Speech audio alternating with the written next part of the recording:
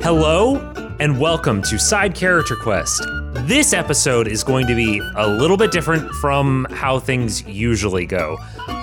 With me today... It's Briar, again. Hello. It's been a while. It has been a while. You folks may recognize Briar from the Deirdre arcs, and they will be helping today just recap the show. And by they will be helping, I'm basically mean that I'm going to be reading a script that I have written to them. This episode will basically cover the large swaths of plot that we have passed over. It'll also have some info about like the setting and whatever, anything that you would need as a refresher. This is the Spark Notes, baby. This is the Spark Notes. Exactly. This is the Spark Notes version of the show. You can use this however you want. If you need a refresher of the show because you've listened to all this stuff, great. If you've been skipping around, but now you want to listen to an arc that comes later and you want to make sure that you're not missing any important information, this is for you too. Now, are we going to miss some of the fan favorite characters? Probably. Are you going to miss like all of the shipping opportunities that were available in the past arcs? Probably. You're not going to know how people relate to one another, but you'll know the important stuff to just be able to follow what is going on. The funny thing is, this is exactly what my podcast is for, but for comics. Yes, if you haven't listened to Capes and Japes, give it a listen. It's a good show. I was listening to their episode about the Atom today, but that's neither here nor there. Let's go ahead and get into the show, and let's start with just going over the setting. Sound good? Yes. Okay. And just a quick reminder, Briar, if there's ever any time when you want to like interrupt me while I'm reading the script to like ask a question or to comment on something, feel free. Yeah. That is what you're here for. So, setting. Side Character Quest takes place in a land that is surrounded by a massive circular wall. Circular. And when I'm talking massive, I mean like skyscraper tall. This is not like a 20-foot castle wall. This is insanely large. I've always imagined the Hoover Dam. That is a good... But like all the way. All the way. That is a pretty good idea. I've never been to the Hoover Dam, but I remember looking up stats at one point and being like, wow, that's a lot bigger than I thought. That is what the wall is like. Tall. Very tall. No one knows where it came from, and in fact, no one knows basically any of this world's history prior to an event called the Loss, capital L, that happened a few hundred years ago. So you've got arcane techniques, religion, government, all of it disappeared in basically one fell swoop. Since then, things have been mostly okay.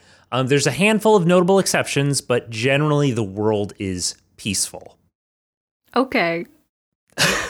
Good place to have a quest. Yeah, good place for a quest. And not really. There's not a lot of danger going on. But that's why this is about side characters. They aren't always going on those big epic journeys. But you have quest in your title, Ty. I do. Side quest. It could have been side character jaunt. Side character quest. Side character to-do list. Side character go to the grocery store.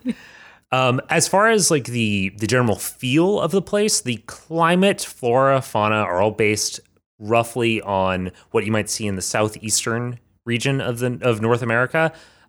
So you're gonna have lots of pine trees, lots of deer, that sort of stuff, gopher tortoises, whatever. You have a couple of mountain ranges to the north, a river that cuts from east to west, a sea in the southwest, and plenty of plains, forests, and swamps. As for notable locations, the two most notable cities are going to be Cirque and Mount Rena, and they're joined together by the fact that both cities own a sending stone, which is the only method of instant communication in this world. Mount Rena is located in the largest of the two mountain ranges, and it is primarily home to dwarves, but you'll occasionally see other peoples there. The other city, Cirque, is also known as the City on the Circle, named so because it was built adjacent to a prehistoric circular domed structure. Not the wall, not the circular wall around everything, but something small. A different wall that has a roof. Walls come in many sizes. That's the most important. That's the lesson. That's the theme, the main theme of the show. That's why it's called Side. It's from the siding. Cirque is, unlike Mount Rena, Cirque is a very diverse city, populated mostly, but not exclusively, by humans, goblins, halflings, and gnomes. Cirque is also home to Congress Monastery, an organization dedicated to discovering and worshiping gods that were forgotten during the loss. Or so it claims. Some players think that there is like some nefarious stuff going on, but I'll never tell. Never? I'll probably tell at some point.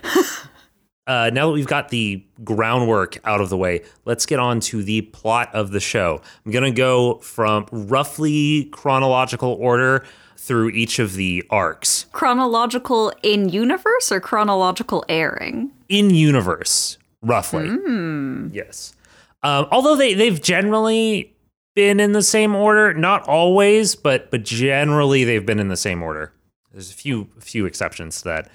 Our adventures begin with Sir Roderick of South Bend going to look for a child that went missing in the Pines. Although he fails to return the child to her family, Sir Roderick discovers a secret underground civilization of undead, beings that behave human but are nothing but skeletons.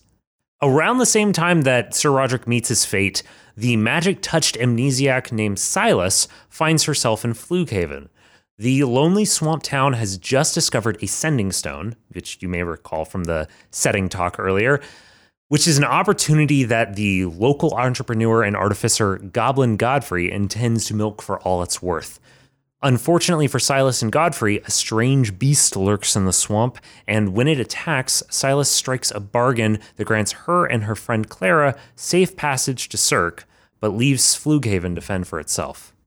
A month or so later, we meet Deirdre and Father Crayon, hunters of corrupted beasts who operate the cathedral at the crossroads in a vast barren waste. After Deirdre helps an old friend, we see that Deirdre's story has taken place outside the massive wall that contains the rest of the story's settings. That was a little awkwardly phrased, but you get the idea. It's outside. Around the same time, we meet Guildmaster Alton, a beloved locksmith working in Cirque by day and stealing magical trinkets by night. Hosalda, head of some sort of shady criminal organization, blackmails Alton into stealing something from Congress Monastery. When Alton does this, he accidentally discovers that the monastery has hidden an entrance into a massive underground city populated entirely by living skeletons. Alton hides his information from Hosalda, but then continues working for her for a few months as he plans his escape. Soon after this, we meet Lore of the Pine, a reclusive and curmudgeonly druid that has forsaken his home, Mount Rena, in favor of a life far to the south and far from pesky people. Unfortunately for Lore, his old friend Fish comes to visit, and apparently strange weather patterns... Apparently, Briar just held up a dice that they have, which has a goldfish in it. Apparently, strange weather patterns and even stranger corrupted beasts have been turning Mount Rena into a dangerous, deadly place, and Fish needs Lore's help to set things right. Eventually, Lore discovers that a spirit named the Bargainer has possessed someone and was using them to play with the druidic magic of Mount Rena, creating those corrupted beasts and warping the normal weather patterns of the mountains. Normal evil shit. Normal evil shit. Maybe there's more to it. Maybe there wasn't. You'll just have to wait and find out. Who knows? Who knows? I mean, it seems like pretty typical villain stuff. Speaking of general evil villain shit, there are strange things happening throughout the world. Glassmaster Quail discovers a hive of magical insects in some abandoned mines. Captain Larissa discovers a crew of skeletal pirates on Ossaway Island in the Salton Sea, and Billy Blue Tibbs has to track down the source of grisly murders in the Three Brothers mountain range. In response to all of this, and in response to the loss of his son, Sir Roderick, High Priest Lord Frederick of the Church of Lumen has called on his missionaries to establish footholds throughout the land. This is when we meet Brother Amar Partima. By Lord Frederick's order, Brother Amar has traveled to St. Simone's Island, but this touristy beach town isn't exactly welcoming to the preacher. Until, that is, Amar discovers a small band of skeletal soldiers and mages.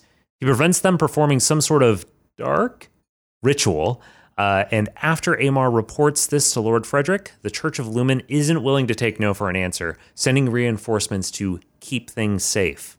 Not long after that, yeah, right? Not long after that, our old friend Alton manages to break away from the control of Hosalda's shadowy network, and he flees south to St. Simone's. Alton sees firsthand the fallout of Amar's adventure on the island. The Church of Lumen has sent a couple dozen more Lumineers to police the town, and although they claim to just be there to help out, there's clearly a lot of tension between them and the local population. After a few friendly visits, Alton discovers that the mayor of St. Simone's, Winnie Chambers, has secretly captured one of the skeletons. Alton learns that these skeletons are thinking, living beings that have been cursed into this strange undead state. Maureen, the skeletal captive, doesn't know how this happened, but she reveals that they have a ritual which they believe might fix it. Being the person he is, Alton agrees to help. Good. This does not go well. Dang it. Rather than reviving Maureen, the ritual mutates her into a strange, powerful monster. She gains control over the land and water around her, but she also seems to violently lose all sense of who she is. Forced to flee, Alton vows to find some way to help Maureen. Next! After that, we come to an arc that I know Briar hasn't heard any of yet. I'm pretty sure. We'll see. Not important. After that, we meet Leslie. After honing her skills working for one of Cirque's privately owned libraries, she applies for a grant to start a public library of her own. Hosalda, yes, that Hosalda, funds her proposal and sends Leslie to pick up a seed collection of books from a professor friend living just outside of Mount Rena. Leslie makes the journey there and has a violent run-in with a strange amnesiac woman going by the name of Tucker. Then she has a bit of a run-in with a necromancer operating out of Derma Lodge. See Lore's arc. Tucker and Leslie put Durham in his place, and after that, rather than leaving to start her library, Leslie decides to help Tucker find her way back home, back outside of the wall. Yeah. And speaking of back outside the wall, what's been happening with Deirdre? Who knows? After Father Crayon falls ill, he sends Deirdre to get help from an old friend by the name of Sage Orion.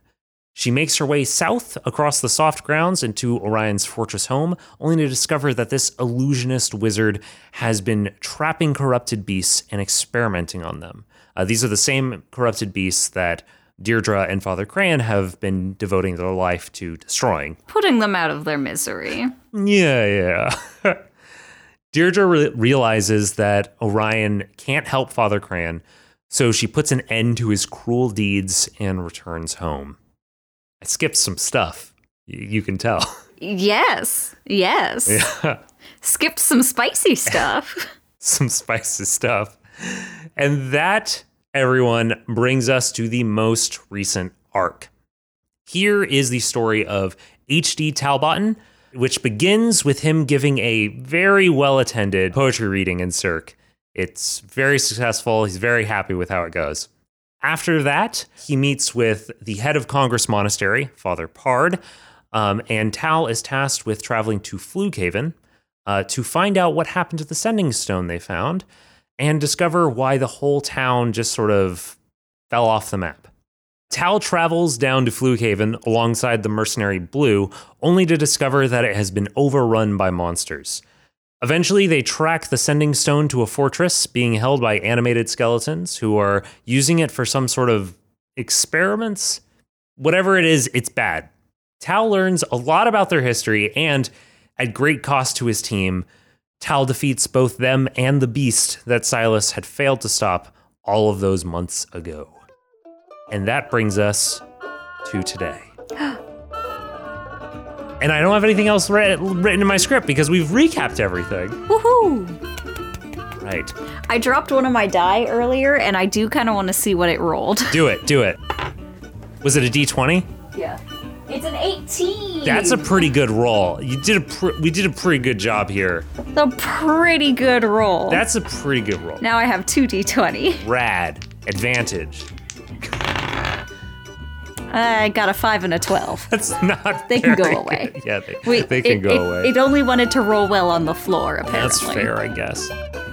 All right. I think we've pretty much covered everything. Do you think there's anything at this point that I didn't touch on, or are there any obvious oversights that we should hit? Not that I could tell, but it has been a while since I've listened to, honestly, any podcast. Yeah, that is perfectly fair, and that's who this recap is for. It's for people that haven't had a chance to listen in a while and want to get a reminder of what's going on. So, you're the perfect audience. Yeah. Because you're also the same as this audience that we're going to be making this for. Perfect. Okay, no reason to make this go on any longer than it has already.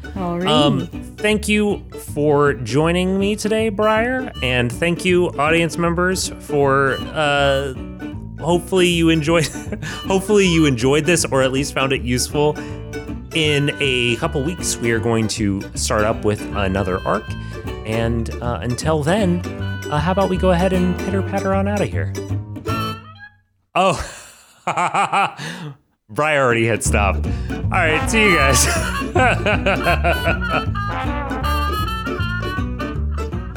Thanks to the Joy Drops for the use of Not Drunk as our intro and outro music. Find them at thejordrops.com. You can find us at sidecharacterquest.com, at SCQ Podcast on Twitter, or by email at sidecharacterquest@gmail.com. The Scavengers Network. Creator-driven, community-focused, treasured content.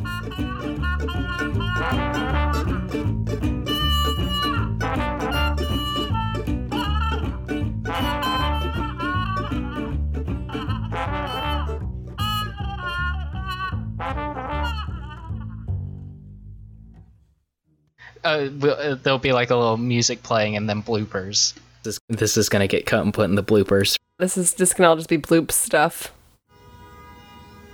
Somebody laying on the horn outside. Sounded oddly musical from this side. Yeah, I have what's it called?